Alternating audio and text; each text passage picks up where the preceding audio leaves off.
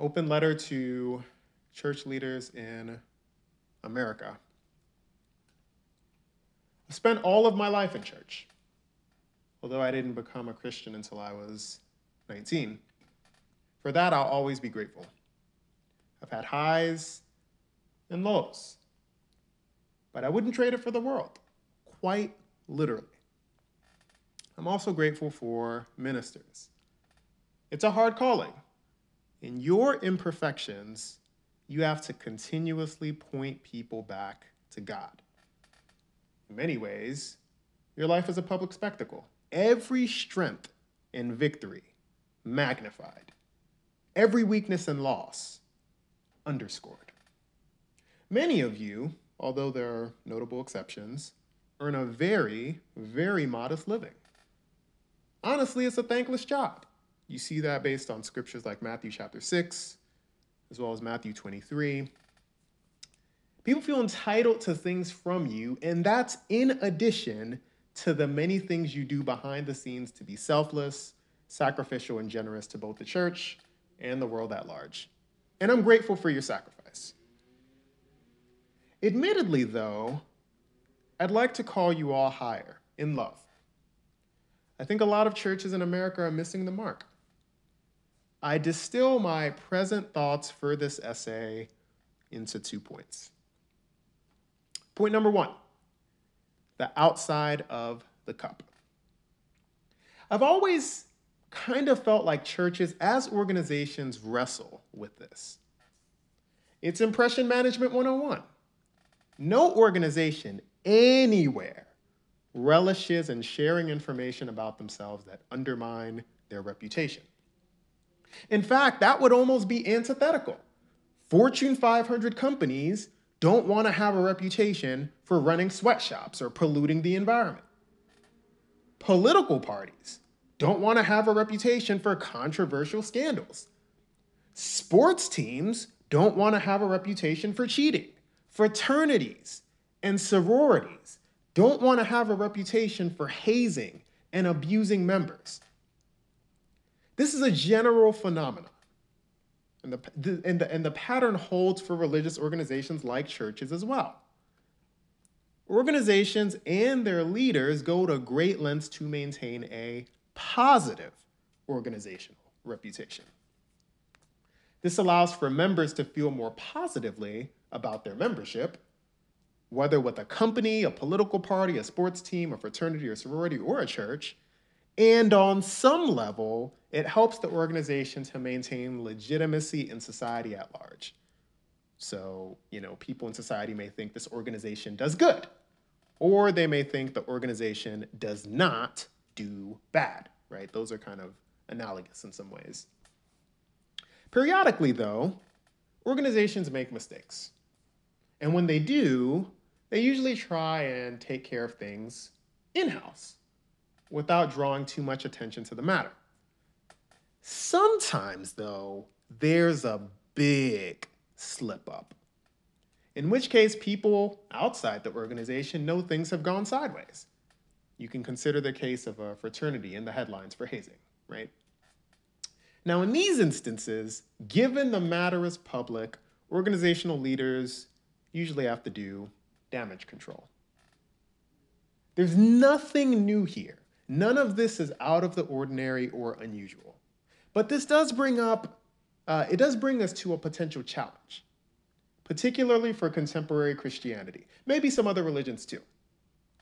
Even though this notion of impression management has the potential to be really, really good for business, and I use that term loosely, so don't read into it. Even though it has the potential to be really good for business, it lacks a certain level of authenticity. Authenticity that people both in the organization and outside of the organization come to expect, right? This is where I think there's a really big disconnect between American churches and society at large. This disconnect is easy to see as churches engage with religious persons, both members and non-members, and certainly as they engage with their non-religious counterparts as well. Many people in America, including some of the Christians in your congregations, feel like church is a farce, It's a theatrical presentation. It's a performance. In other words, it's not real. It desperately lacks authenticity. As a minister, you may be inclined to say that's because of hypocrisy. But I would characterize the lack of authenticity more broadly as a systemic issue, right? And I'll kind of make that point in just a second. Now, for what it's worth, churches aren't alone in facing this criticism of inauthenticity. For instance, people think the American government is a farce. Trust in the American government has been waning for decades. People have similar thoughts about the legal system, right? A good lawyer can get you out of almost anything, even if you're guilty. People have similar thoughts about the criminal justice system. We've seen many videos circulating of questionable police practices, right? People have similar thoughts about the education system. The business of higher education has straddled millions of Americans in debt. People have similar thoughts about the financial system. Predatory lending was instrumental in the 2008 financial crisis. And on and on and on and on and on. So yes, it's perfectly normal for religious organizations to be facing similar obstacles with inauthenticity in light of this. People want churches to be authentic. And in my opinion, I think the church has failed its members and society at large spectacularly in that regard. Although this newfound yearning for authenticity is probably beyond the scope of full discussion here, I will say that many of the institutions, including Christian religion, that previous generations in American society have maintained an unwavering commitment to, this generation of American society views with increasing skepticism. I like that. I'll say it one more time. Many of the institutions that previous generations in American society have maintained with an unwavering commitment to, this generation of American society views with increasing skepticism. And I think the paragraph that I mentioned above perfectly illustrates that. It's likely a natural consequence of living in one of the most educated societies in the world. Christians today are much smarter and have access to a lot more information than they did 50, 40, or even 30 years ago. And in light of this, it's no wonder people view these institutions more cautiously, including churches. We know way more about these institutions and their history than we did previously. And you don't need to be a wealthy or upper class or like PhD whatever to be well read on some of these topics. So yes, people, even Christians, can view churches with a bit more skepticism. In the extreme, churches are seen as lacking the level of sincerity that would warrant trust, even among some Christians. It can seem a bit peculiar when the church doesn't really speak to biological sciences, reproductive or otherwise, in light of past statements that have been made that aren't really consistent with research. It can seem strange when you've learned and read about the many atrocities committed by the church in the last 400 years toward gender minorities, toward racial minorities, toward ideological adversaries and more, and your church has never said a single word about any of these quagmires. Now, we're going to come back to that point in just a second. It can seem perplexing when you talk about how diverse your congregation is, but amidst growing racial tension, you talk about being colorblind. And those statements are paradoxical, I should add. Honestly, it's just kind of baffling. But on some level, it makes sense. Churches want to be viewed positively, after all. That's impression management. And a consistent theme across all of these examples I highlighted and more is that they all represent situations where the church may end up being viewed in less favorable ways. And for most organizations, that's bad for business.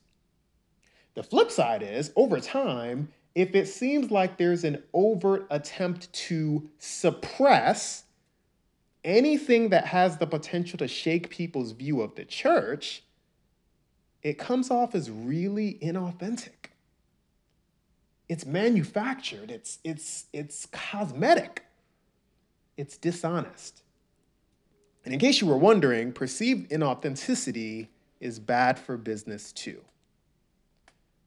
The result is people are disenchanted. Comes off as a farce, a charade, a performance. I'll highlight with an example from my own life, although I know I'm not alone in my thinking or experience by any stretch. Almost every injustice that I know of the church committing in the last 400 years of history, I had to learn about outside of church. Somehow, I just find that really ironic. And I don't mean that in a good way. I think it's part of the lack of authenticity I mentioned earlier. Although, to be fair, I'll acknowledge there are other reasons too. I had to find out outside the church that European imperialists sailed across the ocean, landed on the shores of Africa, and told those men and women they were more like Satan because their skin was dark, and people from Europe were more like God because their skin was light. I had to find out outside the church that slave masters across the Americas told their slaves to work for free and accept their subjugation, oppression, and abuse because their treasure is in heaven and they could only get to heaven with a hard day's work. I had to find out outside the church that American churches in the 1900s advocated discrimination against Black families by promoting redlining by banks, even though that practice was illegal as early as the 1880s. For context, Lincoln outlawed it. The issue was that it wasn't enforced until, I think, 1965 or something like that with the Civil Rights Act. And I think the Fair Housing Act after that. I had to find out outside the church that scientists were accused of heresy and subsequently burned at the stake for making scientific arguments that church leaders disagreed with, like the earth revolves around the sun, which 400 years later, we know is 100% true. I had to find out outside the church that during the Spanish Inquisition and the Roman Inquisition, the church was a proponent of the monarchy's systematic genocide of other religious and ethnic groups if they did not get baptized, including Jews, which is painfully ironic. I think this will suffice, although I could make similar points about women as well as LGBT persons, right? Now, for me, although this was sad to learn about, I also found the experience liberating. No longer was I cowering and bathing in ignorance. I was confronting important truths, and I felt empowered. You have to wonder, though, what are the odds? I had to learn about every single one of these outside of church. Coincidence? Absolutely not. I'll illustrate with another example. If I'm in a relationship with a woman, there's a lot of pressure to just share the things about myself that I'm proud of. I mean, I want her to like me after all, right? But there's a problem with that. There are lots of things about myself that I may not be particularly proud of. As we advance our relationship, she needs to know the truth. I want her to know the whole me. After all, if she has to learn negative things about me, I wouldn't want her to hear about it from someone else.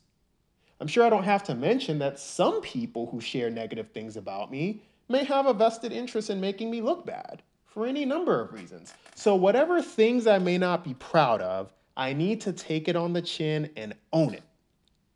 If I have a history of alcoholism, I would want her to hear about that from me.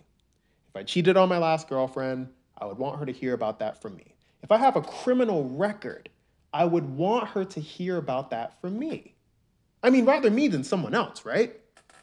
But what if she doesn't hear about it from me? 2, 3, 4, 5 years go by, and I haven't said a word about any of the stuff I think doesn't paint me in a positive light. What would happen if she's walking down the street, she finds this person who knows me, and they give her the whole scoop? Honestly, she would probably feel betrayed. She would probably feel hurt. She would probably feel manipulated. Like I tried to keep the truth from her, almost like I was trying to control her behavior. I mean, I think the Bible talks about keeping things in the light for this very reason. You can see 1 John chapter 1 for that. You can see John chapter 3. You can look at Ephesians 5 as well. When you don't keep things in the light, it's easy for Satan to get a foothold and make the situation something that it isn't. Since World War II, one of the things Germany has been somewhat commended for is owning their history. The Holocaust represented one of the greatest, if not the greatest, crime against humanity of the 20th century. But it's in the German museums. It's throughout their textbooks. I imagine it would be hard to come up in Germany and say, wow, I didn't even realize the Holocaust happened. I should try and look into that. You're probably wondering what Germany's approach to history has to do with churches in America. Now, admittedly, American churches weren't directly involved in the Holocaust, but they were certainly involved in the genocide of Native Americans and the proliferation of white supremacy, slavery included, which we still deal with to this day. Beyond that, in the 1900s, the church's endorsement of theories of biological inferiority, like eugenics, which motivated Hitler's genocide of the Jews, further marred the church's embarrassing track record on race relations. All that to say, church history in America definitely is not the same as the Holocaust, but we'd both be lying if we said there weren't similarities. But here's the distinction from Germany in the aftermath of the Holocaust. The church has been so effective in impression management that we have many Christians cowering and bathing in ignorance, including some church leaders. I mean, there are millions of Christians across the country that have no idea that not only was the church complicit in the oppression of Americans throughout history, millions of Americans throughout history, I should say, the church was an adamant supporter of their oppression at various points of history. To say the church doesn't get involved in matters of social justice is categorically false. To say the plight or suffering of marginalized individuals isn't a biblical matter would also be false, although that's a different conversation, so I won't focus on that. If you don't feel equipped, say you don't feel equipped. If you don't understand, say you don't understand. If you don't care, say you don't care. If you don't think it's your job, say you don't think it's your job. If you don't think you're paid enough, say you don't think you're paid enough. But don't sit up here and misrepresent the last 500 years of church history. That's a slap in the face to everyone who's ever experienced systematic injustice at the hands of the church, including Jews, who we read about throughout the Bible. That rhetoric comes off as exploitative, disingenuous, and ignorant of history. To me, it's an embarrassment. This point was motivated by a scripture in the gospel where Jesus rebukes the religious leaders. He called them whitewashed tombs. If you're interested in that reference, it's Matthew chapter 23, And he's actually rebuking them for several verses, but I'm looking at verses 27 and 28. Because these religious leaders were mostly interested in their appearance. Even if who they were on the inside wasn't anything like what they tried to show on the outside. Honestly, I think this is important for our conversation. I think most diverse churches love bragging about how diverse they are, but they don't really want any of the problems that come with it. I mean, they love saying on their website that their church is multicultural and putting pictures of people from different racial groups all over their webpage and having their international potluck and international church service. But to be candid, most American churches have never, ever acknowledged the countless acts of systematic injustice throughout church history. And that's not just racial injustice, that's injustice of any type.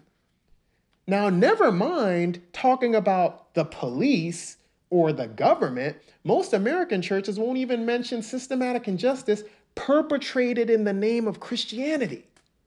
And honestly, that's kind of central to Christian history, in my opinion. We live in the most educated society in the world, and information has never been as accessible and affordable as it is presently. You are kidding yourself if you think you can continue the charade of impression management. There's a widespread ignorance on how the church has sought to oppress groups in the past. I mean, it's no wonder then that many American Christians, including church leaders, have great difficulty finding the connection between the suffering the church orchestrated in the past, or at least was a proponent or supporter of, and the church's complicity in injustice in the present. If we're satisfied with how diverse we are, all we're doing is dressing up the outside of the cup. I mean, America's really diverse, but somehow I don't think God is impressed with that. God cares about the inside of the cup. He wants us to do the hard work. And the hard work is cleaning the inside of the cup, not dressing up the outside of the cup. In the same passage, Jesus also makes a point on prioritizing too. He says, you clean the inside first and the outside second. Be honest about history. I mean, part of the reason we're in this situation, I think, is because you put Christians under the impression that the church is much better than it actually is. If people knew more about the unflattering aspects of church history, somehow I'm doubtful they would be so unwilling to entertain a conversation about current oppression, prejudice, or discrimination in the church or society at large. Now, as a final thought, there's a scripture that says that nobody comes unless they're drawn by the Father. And I love that passage. It's John chapter 6, verse 44, in case you're wondering. Nobody comes unless they're drawn by the Father. I'm concerned church leaders believe something more along the lines of, nobody comes unless I avoid talking about all the bad things that the church has done throughout history. Is that living in the light? I mean, is that being a child of the light? If you believe God is truth, why do you have that knee-jerk reaction to putting things in the light? I know we can't all be historians. I know we can't all be scientists. I know that nobody has answers to every question. I'm not trying to put you in that situation. Nobody expects you to be a genie or a guru and just know everything. But you can be honest. And that's something I feel most American church leaders have been unwilling to do. That or they're disinterested. This is a call to be better. Let's be honest. Now that leads me to my second point.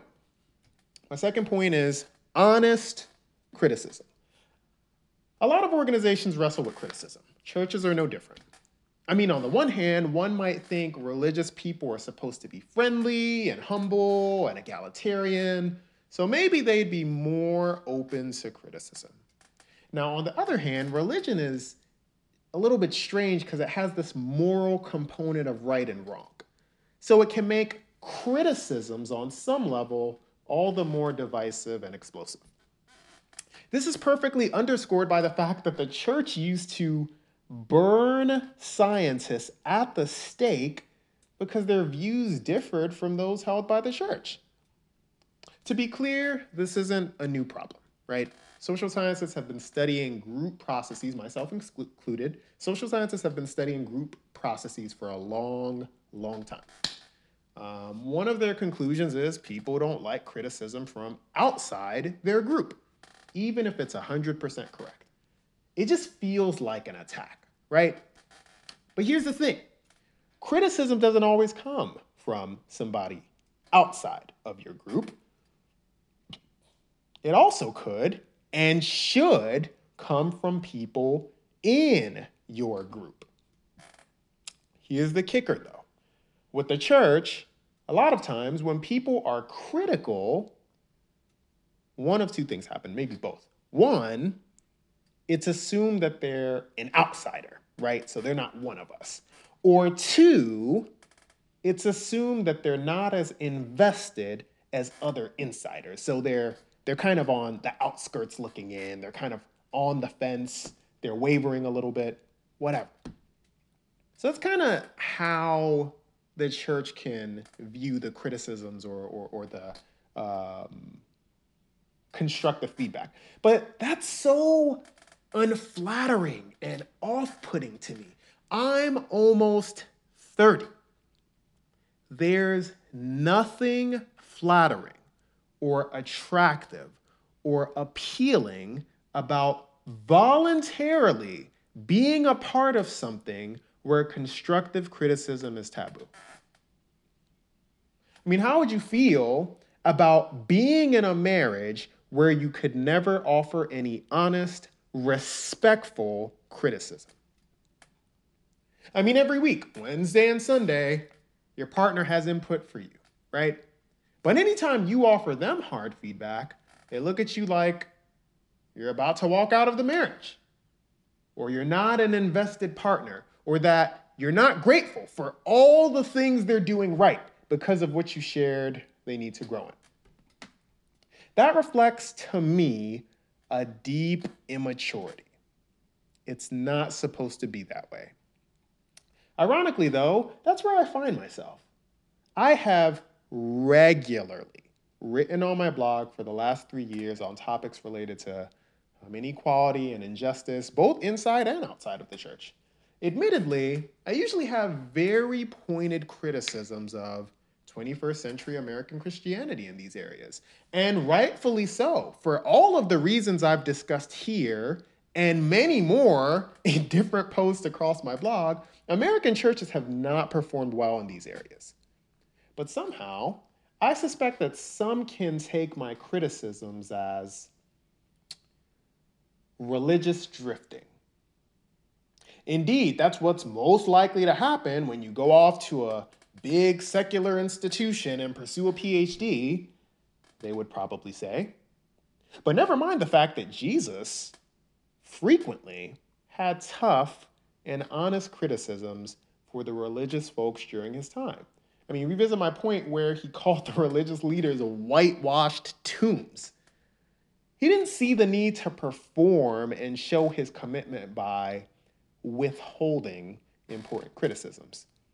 He showed he was invested with the manner in which he lived his life, in spite of the qualms he had with the religious persons who were missing the mark. We need to normalize this. Sometimes it's the people who care the most that are most critical. Frequently, though, we assume that people who are the most critical are the opposition, right? They're the enemy, right? We make them the bad guy. I'm all too aware of this as a scientist. I mean, a couple of centuries ago, the church burned people like me at the stake because my views were too different from the views they held. That's probably further underscored by the fact that I'm not just a scientist, but I'm a Black scientist. I mean, I could be burned at the stake because of my scientific views, because I was Black, or because of both. Now, while it's unlikely for churches today to burn me at the stake physically, there are certainly lots of other things, like ostracism, exclusion, being slandered, being blackballed, things that are less dramatic but still act to penalize deviant persons, right? That's part of group processes. Like, what do you do when somebody in the group is being deviant? All of this because there isn't a norm of constructive and healthy and honest criticism. I want to be clear. I love what I do. As a PhD student and behavioral scientist, every day I generate and test theories to investigate and better understand human behavior. As cool as that is to me, I'm reminded during these times that society at large, the church included, needs people like me for guidance. And I promise I don't mean that in an arrogant or pretentious way. But people in society, the church included, need people like me for guidance. Scientists play a vital role in society. We advise presidents. We consult with industry. We partner with leaders around the world to tackle society's most pressing challenges. And for the most part, we do all of this behind the scenes. People don't know who we are. People don't know or recognize our face. People have no idea that we even exist. People don't even understand what it is we do on a daily basis. We do all of this behind the scenes because we deeply enjoy what we do and we think our work and our research and our science is important.